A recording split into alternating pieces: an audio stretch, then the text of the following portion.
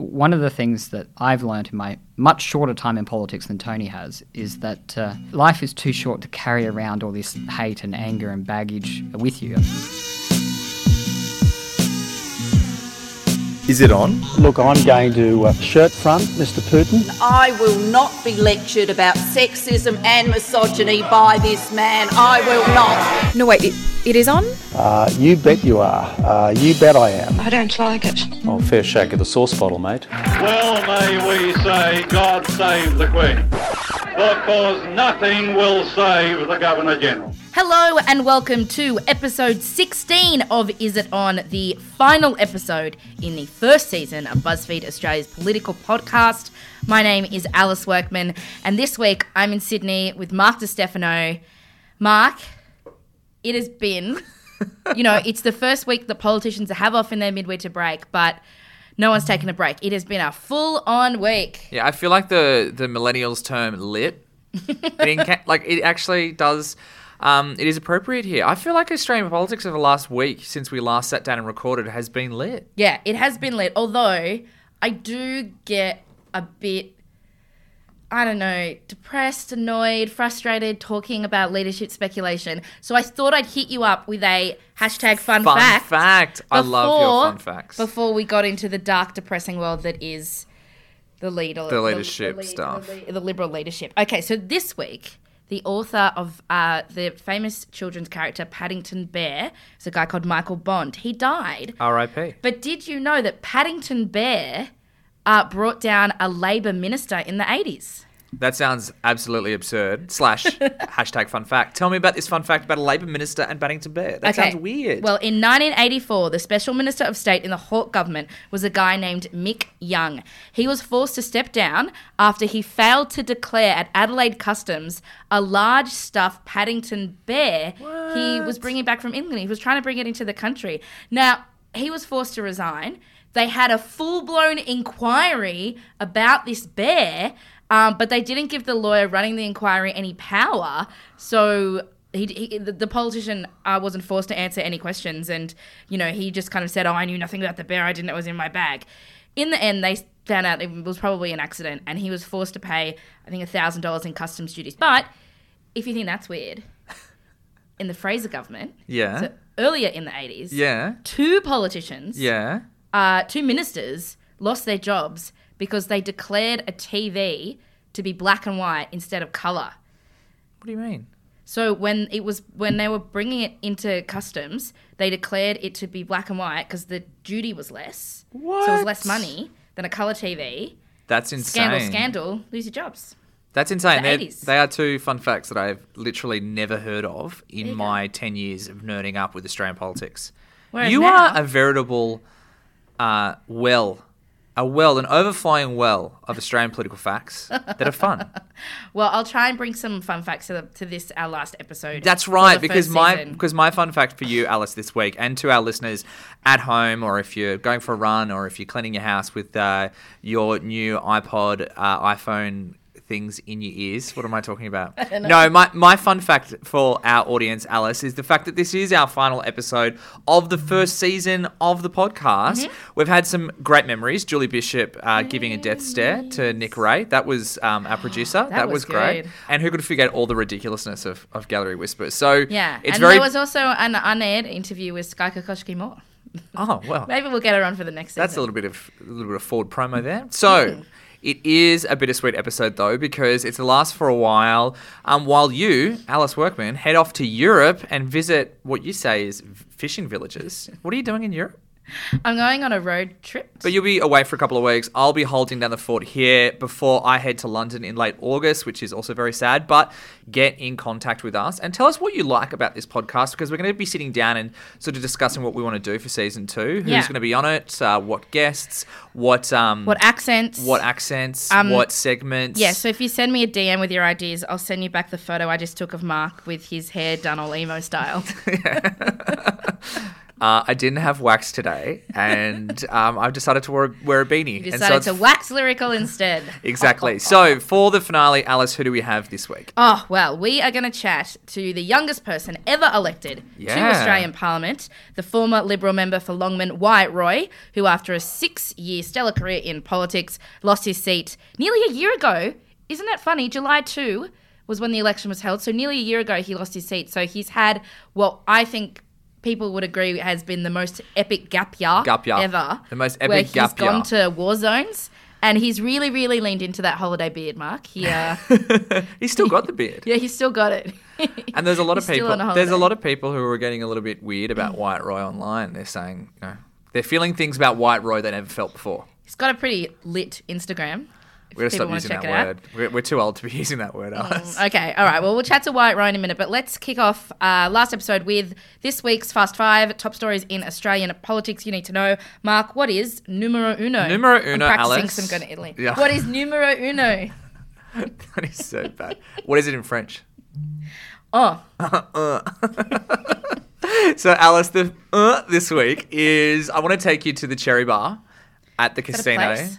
Yeah, it is. So at the casino last Friday night, Christopher Pyne, the leader of the House of Representatives in the Australian Parliament, was with his moderate friends in the Liberal Party. And in the audience are people like Attorney General George Brandis, the Defence Minister Maurice Payne, and even, get this, I actually found this quite surprising, Tony Abbott's sister, fellow Liberal Christine Foster. She was part of the moderates. He's a Conservative, she's a moderate. Yeah, that's right. So George Brandis actually calls these moderates the meeting of the Black Hand. Christopher Pyne is giving his talk to the Black Hand. He is giving a barnstormer of a speech, apparently, and he tells his moderates two things, which are really important. And the first one probably comes into your second of the Fast Five. But the first one is we're in the winner's circle and we've been winning so much, very Trumpian. And the second thing that Christopher Pyne says is that gay marriage might be coming sooner than you think. Now, the speech is taped. It's a leak to Andrew Bolt. Bolt plays out the drama over 2 days. And then we get word earlier this week that two Liberal MPs, Trent Zimmerman and Senator Dean Smith, who we had on the podcast last week, Yeah, last episode. have been cooking up secretly behind closed doors a private members bill in secret. So, side note just quickly, if you want to know more about that private members bill, please log on to BuzzFeed.com and read Lane Sainty, our excellent colleague's brilliant briefing on how actually gay marriage can be passed without the government support. And listen to the episode with Dean, because he does talk about it. Yeah, he does talk about it as well. But by Wednesday, unnamed Conservative MPs are telling newspapers that if Malcolm Turnbull does literally anything except for the plebiscite, they'll call an immediate spill that day. So basically holding the entire government to hostage over gay marriage. Pyne is deeply in barrow, and by Wednesday he Totes in barrow. and he sends out a really bizarre apology for his comments. And so really, let's reflect on that. That's a senior minister of the Australian government apologising to his colleagues for saying they'll have gay marriage sooner than you think. Welcome to 2017. And also, it is the most hooey celebrity thing ever to write an apology in the Notes app and take a screenshot of it and post that to Twitter, right? It is actually something like Bella Thorne would do it after or like some Kendall international Jenner incident. has said something problematic about the Pepsi ad. Like, I'm so sorry for the Pepsi ad. In a Notes app. In a Notes app screenshot. I hadn't thought about that. What's number 2 on the Fast Five in the All right, finale? well, Fast Five finale. Well, the Chris Pyne in Barrow rolls straight into number 2, which is Tony Abbott 2.0. We've had Snowy Hydro 2.0. We've had Gonski 2.0. We even had Malcolm Turnbull wearing the leather jacket 2.0 this week. But the whole point of this is that it is all gearing up for the launch of Tony 2.0. Tony Abbott has had the media playing out of his little hands this week. The Pyne story leaked on Monday. Then on Tuesday, he launched his 6-point plan to win the next election called Let's Make Australia Work Again. Hashtag Marwa. Number 1, fix the parliament, reform the Senate, make it a house of review, not a house of rejection, He actually to end the gridlock and make Australia work again. He actually hasn't said what that means, though. Like, what is he going to do?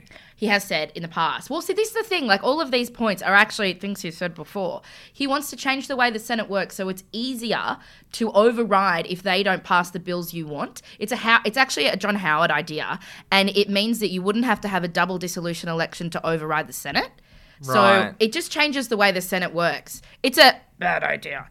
So number 1, fix the parliament. Number 2, live within our means. Number 3, take the pressure off power prices. Number 4, make housing more affordable by scaling back immigration to migrants who make a contribution from day one, because the reason that you can't afford to buy a house, Mark, is all the migrants. Right. I heard they also clog up the M4. I've been Number told 5, this. make Australia safe. And number 6, celebrate Australia. Don't run it down. End funding for bully bureaucracies and welcome straight talking. Yeah, and also scrap the Straight Human talking. Rights Commission. That's part of number 6. Burn So, it down. yeah, so this has all been perfectly planned by Tony Abbott. The Taliban right, who are the right faction within, it sounds very crazy, they call themselves a Taliban. It's very bizarre, but just go with it. So the Taliban sounds right, pretty who are a childish. group of people within the government on the right-wing faction, decided to leak Pine's speech to Bolt at the start of the week because the moderates were going to be out and about selling all the big spending from Gonski.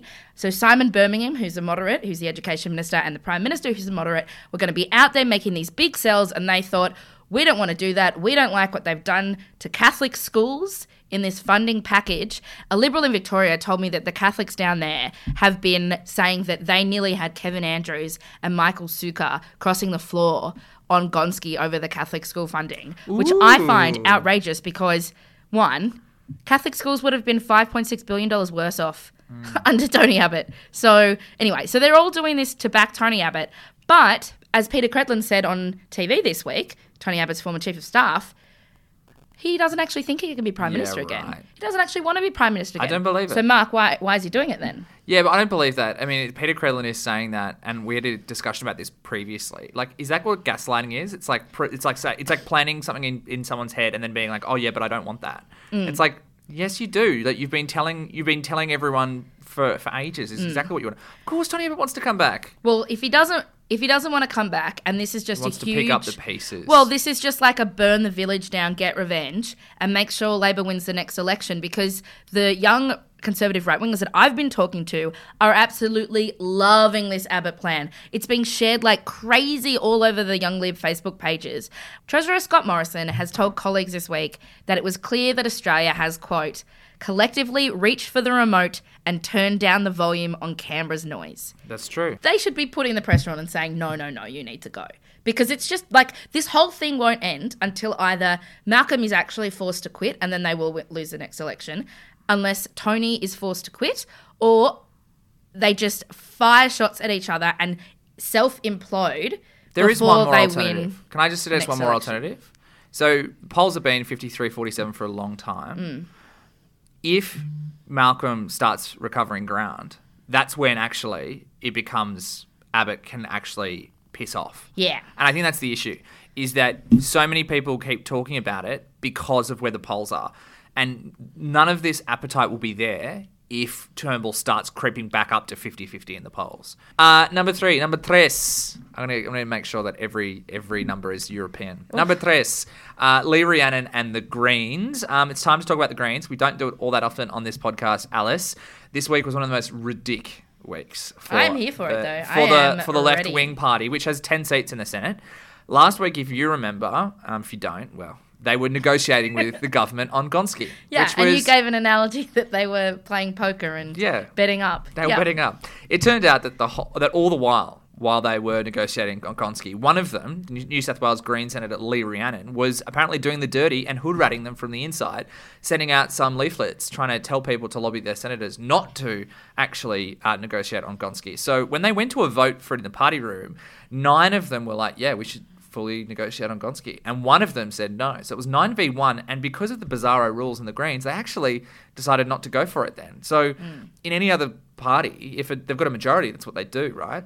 The 9 then ganged up on Rhiannon last Friday and actually signed a letter of complaint to the Federal Council against her. And then in a meeting this week, convened to solve the whole problem about Lee Rhiannon. Now, the issue with Rhiannon, she's part of the New South Wales Greens. She's seen as much more extreme, much more left-wing.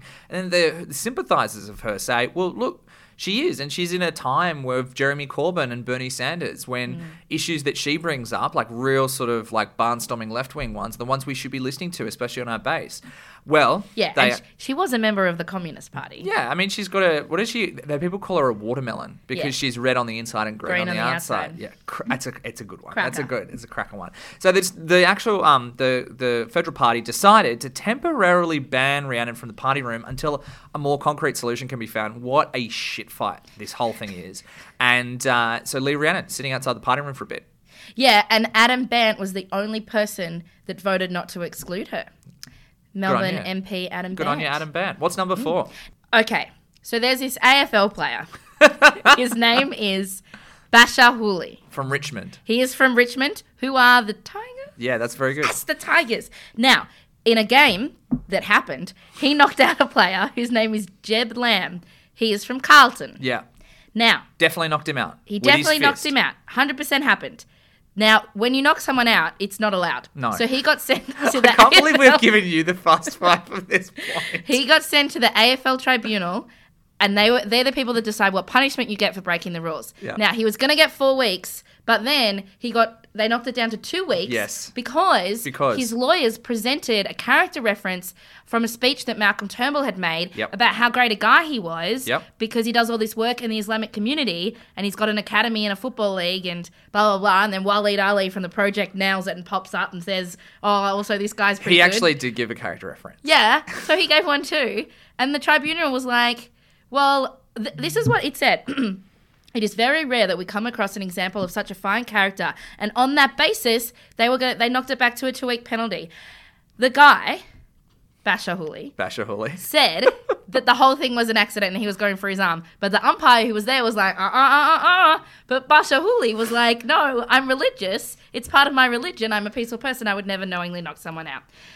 Anyway, and then he said, oh, and striking shouldn't exist on or off the field. And I was like, well, that's a different topic anyway. But I'm no expert on AFL. Or striking. But this whole thing stinks. I don't like it. I don't like it. I don't think that Waleed Ali or Malcolm Turnbull should be able to come in. Waleed actually knows about sports. If they got him in as like a 5th umpire, like weeks later, maybe that's okay. But I don't think Malcolm Turnbull should be weighing into AFL. You know, I actually think the everyday man, even the like left v right thing, take that away, right? Even the everyday man's view on this issue is that it stinks. That it's a bit, like it's super weird. Hello, it's pod team member Lane Sainty here. Since Alice recorded this really informed take on the AFL, things have changed.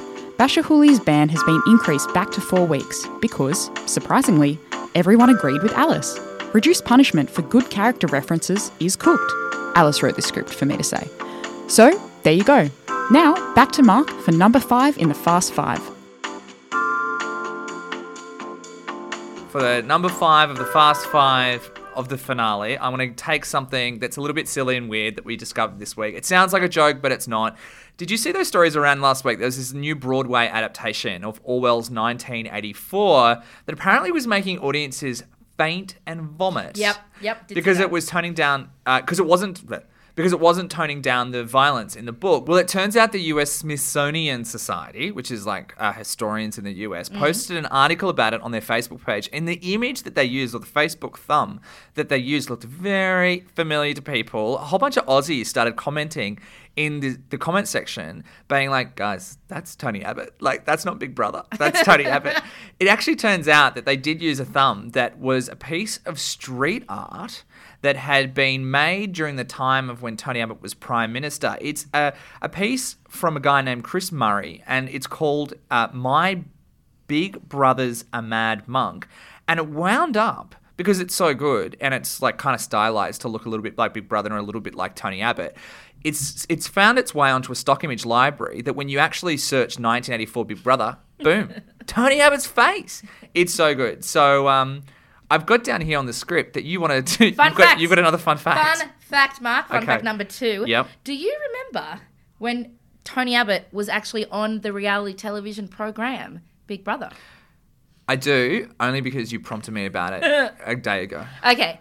For anyone that doesn't remember, 2013 election rolls around. The television show Big Brother is still on TV. The people in the Big Brother house missed the whole campaign because they've been locked away in this house. Don't even know an election's happening. But because of Australia, where we have compulsory voting? Yes. They are forced to vote. Well, they have to vote, just like everyone else. So in order for them to kind of be caught up, both Kevin Rudd and Tony Abbott make these videos that they show the contestants in the Big Brother house. What a weird time. And this is so weird. And this is the video that Tony Abbott made, and it's just him in in the stock standard Tony Abbott, white shirt, blue tie, his two pristine-looking daughters on either side, both wearing white, because for some reason that whole election campaign they wore white. Very weird. Anyway, here is what the video is. If you want a better government, if you want our country to be all it can be government in the years ahead, if you want our country to be all it can be in the years ahead, so I reckon, please, you've got to change. Don't forget to fill out those postal vote applications. Don't forget to fill out those. If you want to know applications, and I'm the guy. If you want to know who to vote for, yeah, so if you missed what he said, I'm the guy with the not bad looking daughters, and his daughter's face is like absolutely cringe. And it's I think maybe it was the last season of Big Brother, but do you remember Tim Dorman, the guy with like the giant curly hair? Yeah. And then that Tully Smith or Tully someone, it was their year. And so it cuts between him, I'm giving this speech, and the house is just losing their mind. They're just like so embarrassed.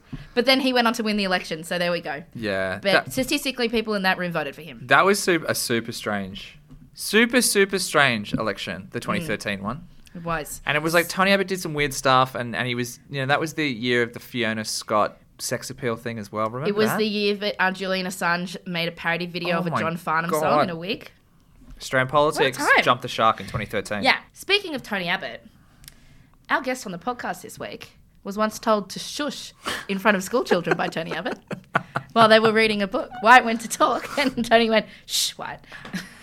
Apparently they've actually had quite a few throwdowns in the party room as well. Oh, yeah. They did not get along. They're not big fans of each other. But yeah, we're talking about White Roy. He is 27 now. He was 20 when he got elected back in 2010. And yes, he did get re-elected at that 2013 election we just talked about.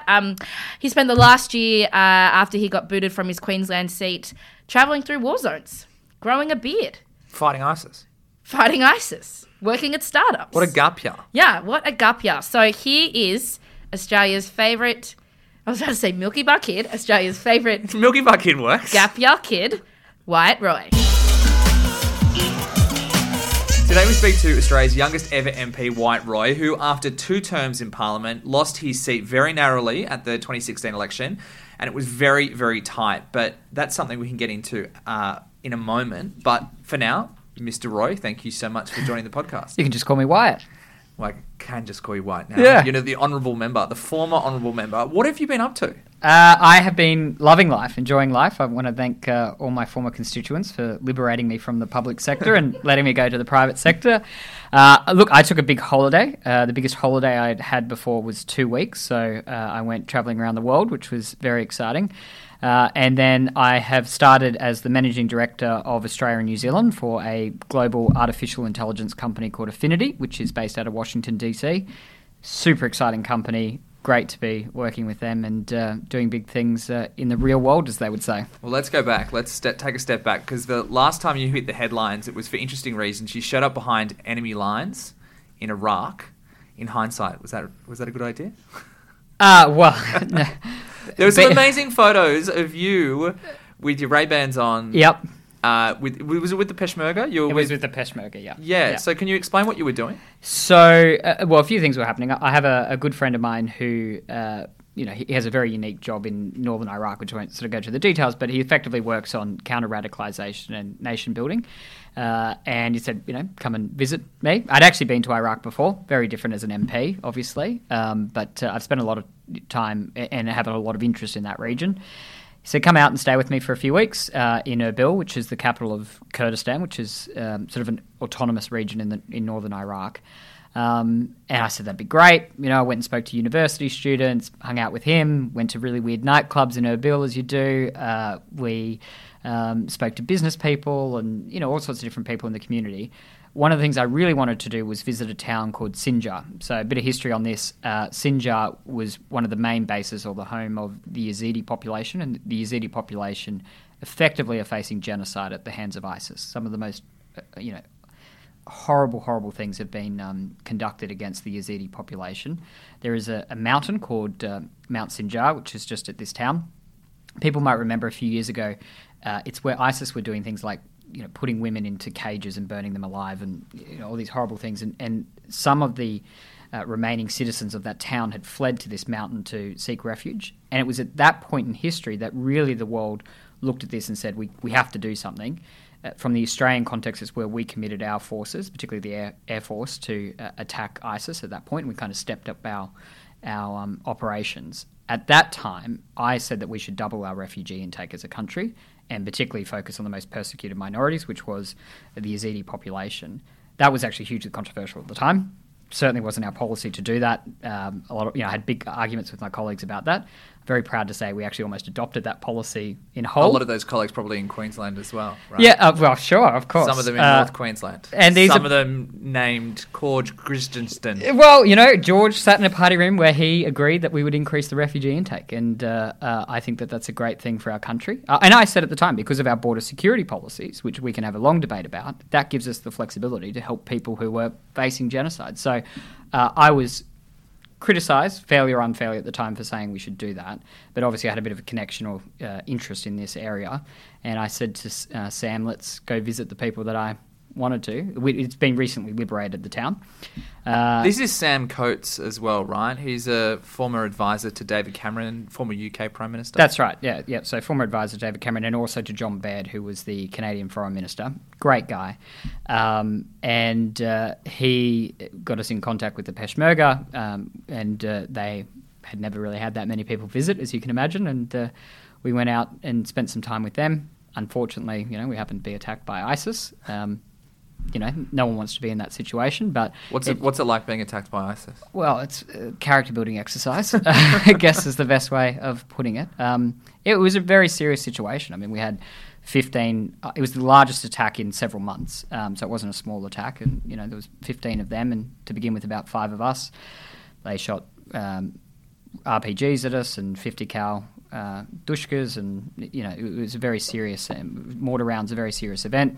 Luckily, the Peshmerga that we were with surged and sort of pushed back, and then there was 2 coalition airstrikes that dealt with the issue. And the Peshmerga general told us the next day that they effectively had suicide trucks ready to go. So it shows the value of what the coalition forces are doing there, and basically taking on the forces of pure evil. It was interesting to see, and I think they appreciated the fact that somebody would see it for themselves. And so the Australian taxpayer didn't pay anything for this. What was really being billed at the time for your gap year? Well, yeah, you used the word gap year, but no, I paid for it.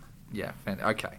Now, you're part of the startup scene in Australia. You're a big proponent of it. You say that you're working for an artificial intelligence company. Yes. What is it? That sounds like really crazy sci-fi. It sounds like you're about to, this is like something in a Blade Runner or something. Some days I feel like that, and I think I understand about 90% of what some of our staff are saying to me. But it's a little more than a startup. It's a global company with more than 1,000 employees, but obviously started as a startup, founded by a bloke who is one of the most interesting people I've ever met. He has founded effectively more than one multi-billion-dollar company from scratch. His first company was Invisalign, which is the 3D printed replacement for braces. Incredible entrepreneur, amazing engineer and scientist, and he leads the company. I learn a lot from him. Every day I'm learning something from Zia. And we, long story short, we use very large amounts of data and algorithms to predict behaviour, and we help some of the largest banks, insurance companies, telcos around the world better pair people in their company with customers, and by doing that they give their customers better service, but they increase revenue by very significant margins. So you're like in many ways just selling behavioural insights to companies? Yeah, that's a really good way of putting it. Not only are we selling the insight, but we're literally making the connection for these companies. And by talking to people that you get along with based on a lot of data, you have a better experience, and that company also generates a lot of revenue. And we actually turn this technology on again and off again intermittently, so we can exactly measure the impact that we have. So we can say to these companies, because of that, it's free to implement. We'll carry all the risk, we'll set it up, and we just take a slice of the economic benefit that we generate, which is a business model that is, I think, more innovative than the technology and has allowed us to grow globally very quickly. Do you hit up any of your old mates in Parliament for a bit of funding? We're actually. Is that why they brought on White Roy into the company? I think the company's doing okay from the funding perspective. I don't think we need money, fortunately. But I certainly hit them up for business advice. Some of them that have had really successful business careers. Who's really good at that? Who's really good within the Parliament? This is amazing. Like Paul Fletcher, who, as you know, was a senior exec at Optus before he was now a cabinet minister. Paul is excellent for getting business advice from. David Coleman, who used to run 9MSN before he was at... Can I say 9MSN on this thing? Yeah, you're allowed to say that. Yeah, it's not the ABC. David ran 9MSN. Great for getting business advice from, and Malcolm as well, obviously, a very successful business person. So it's nice to be learning, developing, growing in a different skill set. Are you talking to Malcolm? Of course. How are you getting on like WhatsApp? Is that the way you talk to him? We chat every once in a while, and I saw him a little while ago, and I saw Lucy a couple of nights ago. So it's nice to stay in contact with him. Well, okay. So you're talking about people like David Coleman and Paul Fletcher.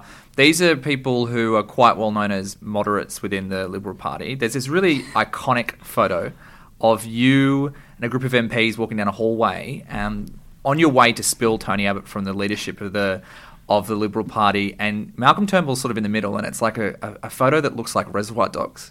And it's like, it kind of feels as though there should be this I think you get more excited about photos of politicians than most people would, but yeah. And you're one of them. You're sort of at the side of Malcolm Turnbull. And it's part of a group that Peter Credlin, the former chief of staff of Tony Abbott, calls the Queanbeyan Plotters, because you guys were gathered at the home of Peter Hendy before the spill to do the numbers at his house in Queanbeyan. It must be quite a bit of an interesting time to be watching what's happening in politics right now.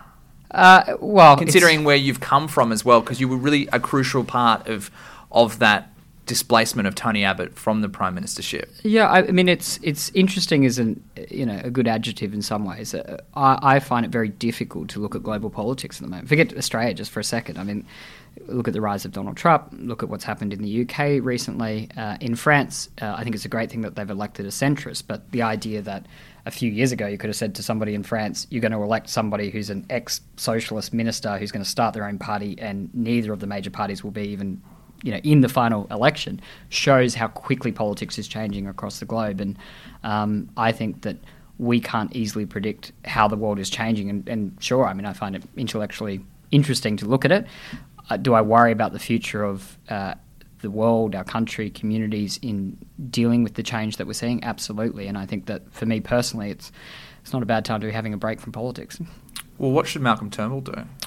Well, Malcolm is exactly, in my mind, exactly the sort of person you want to be prime minister. He's intelligent, he's capable, he's great at running and building things. He's a person who has a big vision, but what's happening in Australia is not unique to this country. You only got to look around the world to see what's happening, and everyone will give Malcolm advice. I think I feel sorry for him in some ways because it's the one job that everybody gives you advice for. But if I look at what's happening in the world, what is resonating is effectively an anti-establishment movement. And it's not a left-right thing. There's a big debate at the moment, people saying we need to go more to the right or more to the left. And I think that's kind of missing a bigger point. What's happening across the globe is people are sick of the establishment. In the US, you see that going from the right. In the UK, you see that on the left. In France, you see it from the middle. And I think that Malcolm, in many ways, is at his best when he is the anti-politician. I mean, the reason people like Malcolm, and Malcolm, for better or worse, still is the most popular politician. Politicians are unpopular, but just look at the polls. I mean, he's clearly the preferred person to run the country. But isn't he now like the symbol of the establishment? Like, if there probably wouldn't be any more established politician in the voters' minds than Malcolm Turnbull. Well, he's the Prime Minister. Yeah. He's the Prime Minister. So, of course, by nature, being in power associates you with the establishment, and that is the challenge that all incumbent governments have across the world. And everywhere across the world, incumbent governments are struggling with that. But I would say Malcolm, while sure, he's the Prime Minister, he's not your standard politician. And he is at his best when he's the Malcolm Turnbull that we know and love, which is an intelligent, capable, sensible person. And I think that the more that he can do that, the more that the Australian people will respect him and his government, and ultimately the choice will come down between him and Bill Shorten in a few years' time, and we'll see what happens at that point. But for me, the public just don't want more of the same, and Malcolm has every reason, every ability to be the sort of person you want running the country. So Tony Abbott this week posts a manifesto online. Yeah. It says, make Australia work again. Oh. It's a rip-off of Donald Trump. Do you think? What do you think about Tony Abbott at the moment? Well, I mean... It's time for him to retire, right? Tony and I have obviously a long history together, and I have enormous respect for many of the things that he did in Parliament and in politics. He is normally a pretty good person. I mean, that goes out and, is a surf lifesaver and a rural fiery and a polypedal person. But one of the things that I've learned in my much shorter time in politics than Tony has is that, life is too short to carry around all this hate and anger and baggage with you. I mean, he has had the enormous honour of serving in the highest office in the land. I'm sure when he goes home at night and reflects on the things that he's doing, there is a question about how you would be remembered. And, someone who's now out of politics, I'm just a lot happier because I'm focusing on things that are positive and creative and helping change things. And it's the easiest thing in the world to get a headline by attacking people, certainly attacking your own side. And, Tony's done a lot of that lately. How seriously people take that, I think, is a matter for them to consider. But when I look at what Tony's doing now, I mean, I can't remember the last time I saw him say something positive about anything. Yeah, so do you think that it's time for someone like him to just sort of see what's that writing on the wall and maybe just sort of retire and start focusing on more of those positive things that are happening? Well, it's up to Tony to decide what he does with his future. I would just say, when I reflect on my time, am I happier if I'm making a positive contribution or a negative one? I'm always happier if I'm making a positive contribution. He has an enormous ability to make a positive contribution inside or outside of the Parliament, and it's up to him what he does. But is it that rewarding to jump on shock jock radios and say bad things about your own side? Well, if he thinks it is, great. I don't see how that could be personally rewarding. So there are some reports this week as well that there's some moderates within the party, Trent Zimmerman and Dean Smith, who are sort of cooking up a private members' bill for marriage equality. This is something that, I mean, you and I have spoken to about this in the past because this is a passionate policy for you as well. Do you think the moderates should just push forward with this idea of making a free vote in Parliament happen before the end of Parliament, sort of push away from the plebiscite? Well, I mean, you're right. It's something that I felt pretty strongly about. And I think anybody at my age or our age does feel naturally pretty strongly about this issue. It's kind of it's almost a prism that you view other issues through because it's kind of like a reference point of how you view the world and what values you uphold. So for me, I think we're just kind of surprised that this is an issue that the country hasn't dealt with. I think there are much bigger issues that we should be talking about as a country, but people aren't going to listen and engage until we deal with this obvious issue. And I think that isn't it more that this is actually a massive issue. It's not that there are other bigger issues. It's that this is a massive issue in which one of the reasons why it gobbles up so much time is that it's a civil rights issue. I think it's a massive issue because it hasn't been dealt with. There is no doubt it is a very important issue, but it's one of those issues where you just kind of scratch your head and you say, why haven't we done this as a country? And for me, as a liberal, I believe in small government, right? I believe that we should get government out of our life, and I think it's a weird thing that the government regulates people out of the institution of marriage. And for conservatives, they believe in long-term committed loving relationships. And I look at the state celebrating marriage as a good thing, and if it recognised long-term committed loving relationships, that would be a good thing. Now, my view is not particularly bizarre. That's the view shared by David Cameron and John Key, and most successful centre-right leaders across the globe have just articulated what I articulated to you. So I think that this is an issue that we kind of need to deal with. It's an issue I don't think that should be politicised, and I think it's completely reasonable to say there is one way that marriage equality would have been law in this country today, and that's if we did have the plebiscite, and you can argue the policy or not. But do you want marriage equality to be law? Sure. We could have had a plebiscite in February. I'm sure the population would have voted for it and the Parliament would have passed a bill. The only reason that didn't happen was because Bill Shorten and the Labor Party politicised an issue that, frankly, shouldn't be politicised. And Bill has to go to bed at night and think about, is he happy politicising this issue? Now, he's made that decision. The Liberal Party has to deal with, effectively, Bill Shorten's politicisation of this issue. It's up to my former colleagues to decide what they do. If I was still in the Parliament, I said, I would have crossed the floor on this issue because it was significant enough. Do you think that there's a temperature within the party amongst the people that you know very, very well, your colleagues from the past, that they will cross the floor on this issue? Absolutely. There are definitely people in the parliament who would cross the floor on this issue, and the great thing is that in the Liberal Party you can.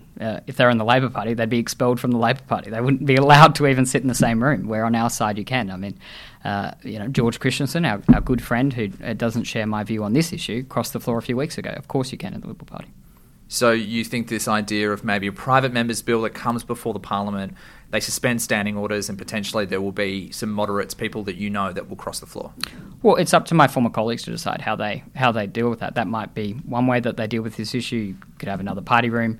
But the reason that there is this impasse in this country is it's Bill Shorten is playing politics with an issue that, I mean, we might wake up tomorrow and Bill might go, you know what, this is an issue that's actually above partisan politics. It's an issue above me having a win over Malcolm Turnbull today, and I'll instruct my senators in the Senate to let the Australian people have their say, and we could have marriage equality that way. Now, I'll appeal to Bill Shorten's good side. Let's see whether he does that or not. But surely this is just kind of one of these issues that should be above day-to-day politics, and you want to know why people don't like the establishment across the globe. It's because of decisions like Bill made earlier this year. What's next for you? What's next for White Roy? Back to the polls. I'm not rushing back to 2019 election. I'm not rushing back to politics at the moment. I'm enjoying life.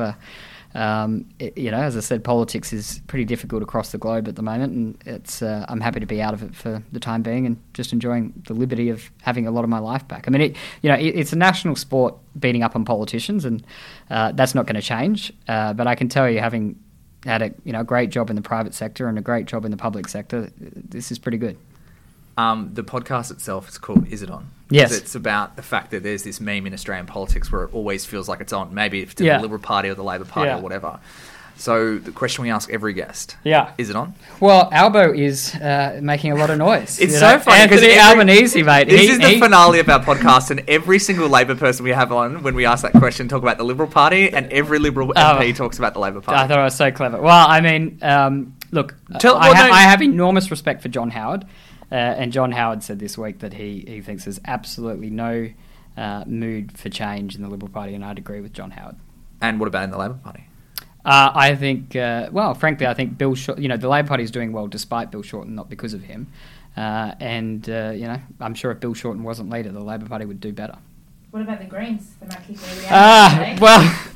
I'm all for putting Lee Rhiannon into the leadership of the Greens. That's maybe a weird the thing. Green Left Party, Lee Rhiannon, a membership and leadership of one. Yeah, exactly. Well, stranger things have happened. White Roy, thank you so much. Thanks so much, guys. I like Big Woman. I like Big Woman. I like Big Woman.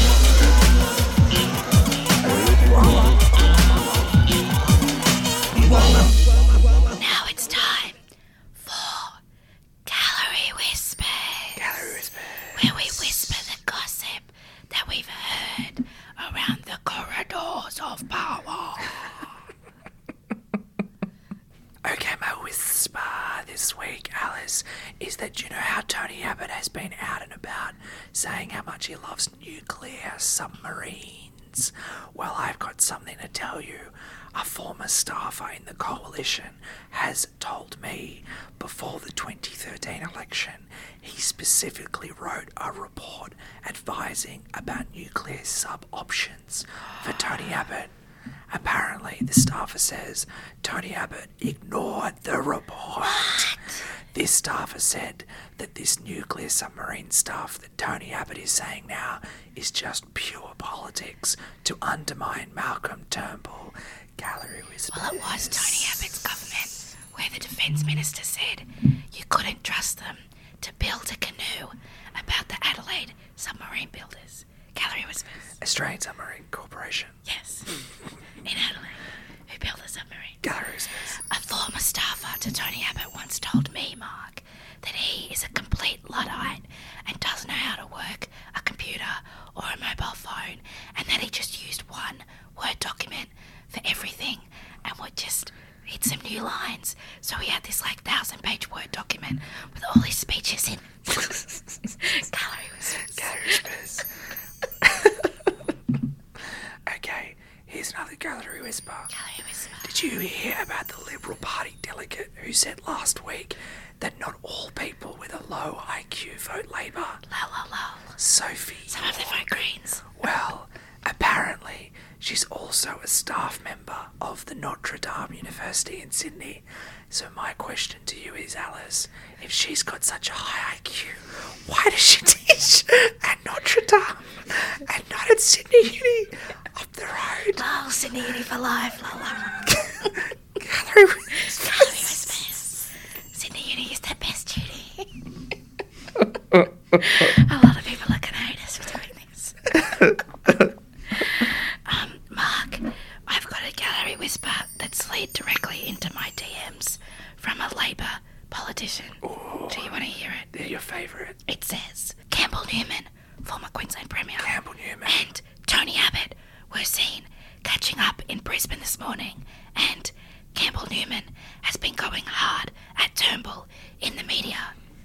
Gallery Whispers. Oh, interesting. And then Campbell Newman said today, yeah, he should resign. Malcolm Turnbull should resign. Gallery Whispers. Speaking of spotted Alice. Yes. Well, a friend of mine who shall remain nameless spotted Corey Bernardi outside of our building. We work in a building with a lot of startups. Outside here? And one of them is a recruiting firm.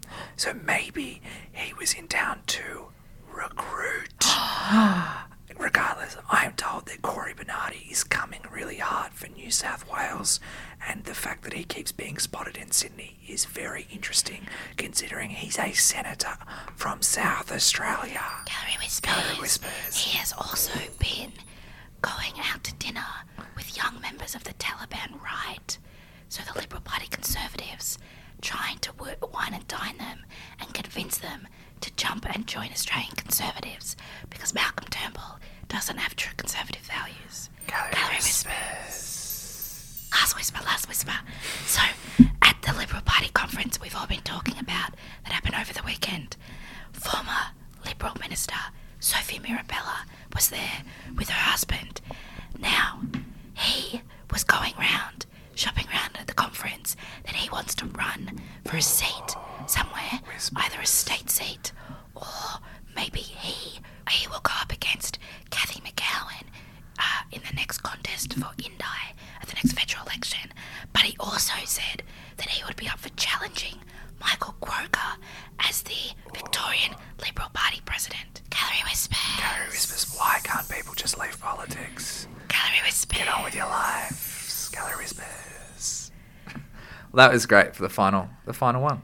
Gallery Whispers. It's really funny because I feel as though that you say that Gallery Whispers is controversial when it just to gin up support for Gallery Whispers on social media. I feel as though it's part of your strategy. Because you're like, people don't like the Whispers. People fucking love the Whispers. There were a few tweets in support of the Whispers. Tell us what you really think. Although, you know what? Last week, when we were talking about tampons and we raised the topic of tampons up the nose, very few people got in touch about that. That was Amanda Bynes. Amanda Bynes in the movie She's the Man. A few people did say, yes, it does work for nosebleeds. It is a sports thing. You should do it. Amanda Bynes is one of those people that would write in her notes app and then screenshot. She 100% would. Before we wrap things up for this, our last episode of Season 1, let's take a quick look at two stories that didn't get enough attention this week. Mark, what is in your bin juice? Well, it's in my bin. That's how the metaphor would work.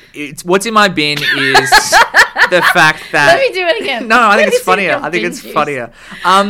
So I don't read them. I don't know if you know, Alice, but there's this thing called the Administrative Appeals Tribunal in this country, which is this... You've told me about it. Yeah, there's an independent tribunal which sort of acts as like a house of review for a lot of government decisions. Some of the stuff that they review are things like freedom of information requests, disability and veterans appeals, child support arrangements, refugee applications. So there's this body of like people on hand to be a panel of review, and the AAT is what the acronym is. That's always been stacked by governments with their political friends, but because they control who goes on it. Exactly. Yeah. But this week was interesting because George Brandis announced the names of the new people that would be joining the AAT, and all the people would be actually getting purged. So some of the people that he'd be kicking off and not renewing their contracts. One of them, Alice, is a guy named Justin Owen, who we found out he's not just the senior government spinner for the National Australia Bank, but he's also a lifetime member of the Sydney University Club. And Sydney Uni. And that's an interesting one, right? So this Justin Owen guy who's joining the AAT on a salary that will be could be up to $360,000 a year. Last year, during the UK Brexit campaign, he took some time away and actually campaigned for Brexit in the UK.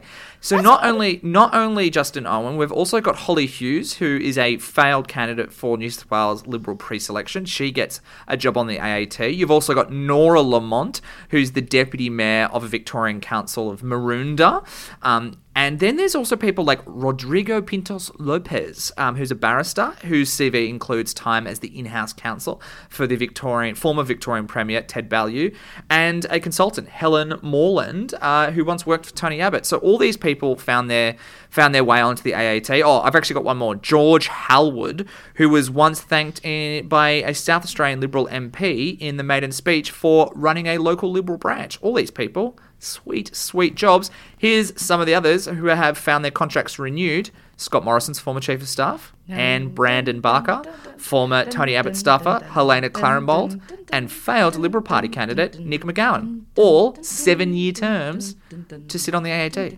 That's why it's my binge juice, because I don't think people know much about it. But it's just a classic jobs for the boys situation. Some very white names in there. Jobs for the boys. Get your jobs out for the boys. Alice, what is in your bin this week? Okay, Mark. Well, for my bin juice this week, I have brought in a special guest, our BuzzFeed colleague, Lane Sainty. She's going to tell us about what's happening with the United Nations. But first, Lane, welcome to the podcast. Alice, thank you so much. I'm so happy to be here with you and Mark. Now, you're going to tell us about a law that most people in Australia don't know about. It is to do with transgender people and birth certificates. Correct. So in most of Australia, if you're transgender and married, you can't change the sex on your birth certificate unless you get divorced. So it's often referred to as the transgender forced divorce law, because it forces people to choose between either having the wrong sex, the sex they don't live as or identify as on their birth certificate, and getting a divorce. And so this law exists in every Australian state and territory except for South Australia and the ACT. So there's one quite high-profile example of this, and that's federal Greens Senator Janet Rice, who's married to a trans woman called Penny Wetton, who's a climatologist, I believe. So they live in Victoria, and Penny's birth certificate still says male, even though she's transitioned, lives as a woman. And if she wants to change it to female, her and Janet would have to get divorced. Right. Yeah. So what's been happening at the UN is that last week a decision was published by the UN Human Rights Committee saying that this forced divorce law is actually in violation of international human rights law. So the UN found in favour of a married trans woman from New South Wales who wasn't identified, who took the complaint to the UN in the first place, and the UN found in her favour and said to Australia, this law violates international human rights law, give this woman a female birth certificate and change the law. So what's the issue with not being able to change your birth certificate? Why is it a problem? So as you know, I've been putting in a lot of rental applications lately. You have? And to do all that, I've had to get all of my ID documents in order. So I have multiple sources of ID, like most people. I have a birth certificate, I have a passport, I have a license, and all of those things have my correct name and my correct gender on them. Yeah. And that's the case for I imagine yourself, for a lot of people. But ID for transgender people is a really hard area, because it can be quite expensive to change everything. It can be difficult to change everything. And if you have conflicting information, if you have, a male sex marker on one document and a female sex marker on another document, people might treat you with suspicion. They might think you're faking your documents. They might mock you or treat you badly. And so you don't always need your birth certificate, but in some situations people will ask you for it. In other situations, you might not have something like a passport. Not everyone has a passport. If you don't have the right birth certificate, you can't get a passport. Yeah, that's correct. A birth certificate is considered a cardinal identity document in Australia. So you actually need a birth certificate to get a passport.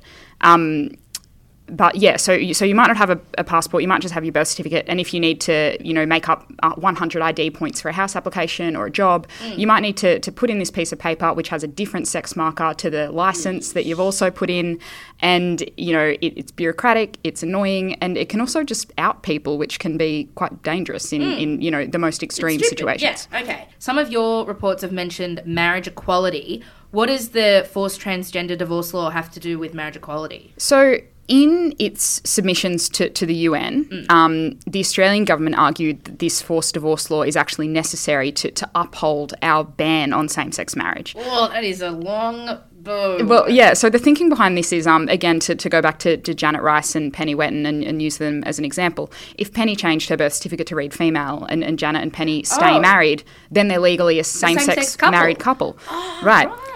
But there's a whole lot of other really complicated stuff here, and that is that you can actually change the sex on your passport if you're a married trans person in Australia, and that apparently doesn't affect the Marriage Act. And then, of course, this trans forced divorce law doesn't exist in South Australia or the ACT, so there are technically married same-sex couples there. And so what the UN ended up saying to Australia is, mate, this is really unclear. You haven't explained why this birth certificate law needs to exist to uphold the Marriage Act. And so a lot of advocates have suggested that the actual easiest legislative fix here is to introduce marriage equality, and then two people of any gender can get married to one another, and no one has to divorce. Well, I know. Wait, but now the UN has said that what Australia has done is unconstitutional, and this woman can change the gender on her birth certificate. But does the Australian government have to listen to the UN, or can the UN make this declaration and Australia just kind of ignore it? Yeah, like they do with asylum seekers in detention centres. Yes, so as we well know from Australia's offshore detention regime, that the government doesn't have to change the law just because the UN tells them that it's in violation of international human rights law. That is not a thing they have to do. So what is happening is that the government's working on a response to the UN, which is due in December. I asked all the states that still have this forced divorce law what their response is. Some were kind of like, no, we're not going to change anything. Some were like, oh, we've got this review process underway. None of them, aside from Victoria, which previously tried to change it and was unsuccessful in their upper house, none of the other states seem to really jump at the opportunities. So the too long don't read is if we passed marriage equality, then it'd fix this problem. That's correct, yeah. Well, isn't that a positive way to end the podcast, Mark? That was the best binge juice I've ever heard. Yeah, thanks, Lane. It was the most juicy of binge juices because I feel as though that we educated people on something they may not have heard about. Yeah. Especially if Lane Sainty wasn't reporting on it. No one would have heard about it. Yeah, it stinks. It should change. It does. It stinks as well. Yeah. It's a binge juice. Well, that's it. That's it for that season. This is it for the season 1 of Is It On? Mark, thank you. Thank you so much, Alice Workman. I'm going to miss you. I'm only going away for 4 weeks. Can you make sure that you change your background on your iPhone to me and Nick smiling? So every time you open your phone, it'll be like, oh. Yeah, okay. I'll do that next. Okay. All right. Well, big thank you to Nicholas Ray, our trusty producer and recorder, and, of course, Lane, who not only did binge juice with us this week, but always helps out when we record in Canberra and laughs at our jokes when we're feeling down, which is always very helpful. Thank you. To Nicola Harvey, Richard James, Peter Holmes, and the whole pod team. You can go to buzzfeed.com/isiton and subscribe on iTunes and listen to, over the 4 weeks we're away, listen to the old episodes. Just catch up. There's some corkers in there. Yeah. Julie Bishop, Penny Wong. Yeah. Political Don't feel like just because we're taking a break from the podcast, you can't annoy us online. Yeah. You can annoy us online. Get in our menchies. Yeah, get in there. Send us some DMs of some wisps. Yes, some wisps. Are we calling them that now? Maybe you could just tweet out some wisps while I'm away. I'll tweet out some wisps. Keep the people interested. Some GWs. Yeah. Finally, Mark, I've got to ask, the last time, season 1, with all the craziness happening at the moment, what do you reckon? Is it on? Someone told me that this week, I read something, maybe it was a reply to one of my tweets. It was like... A tweet's now answering this question for you. Yeah. It's like we live in a Schrodinger's box of on when it's always on and it's always not on. And I think that at the end of this season is the best way I can answer that question. It's always on, but it's always not on. It's the possibility of both options concurrently are true. And that is the problem of the paradox of Australian politics. Is it more on than it's been this whole season? again, with this week, with Abbott launching his website. Equal chances of being both on and not on. But at the same time, here's what I will say. Tony Abbott has now 5 weeks before coming back to Parliament to cause as much problems for Malcolm Turnbull as possible. And if it's not Malcolm Turnbull, if it's not Tony Abbott who's going to be the next Prime Minister, who is it? And whoever it is not as popular as Malcolm Turnbull. So why would they change? They would be changing on policy grounds. Will Lee Rhiannon be the next leader of the Greens? Of the New South Wales Greens caucus, yes. Okay, well, thank you so much for listening. We will be back with you in a few short weeks. Thank you so much. Bye. Bye.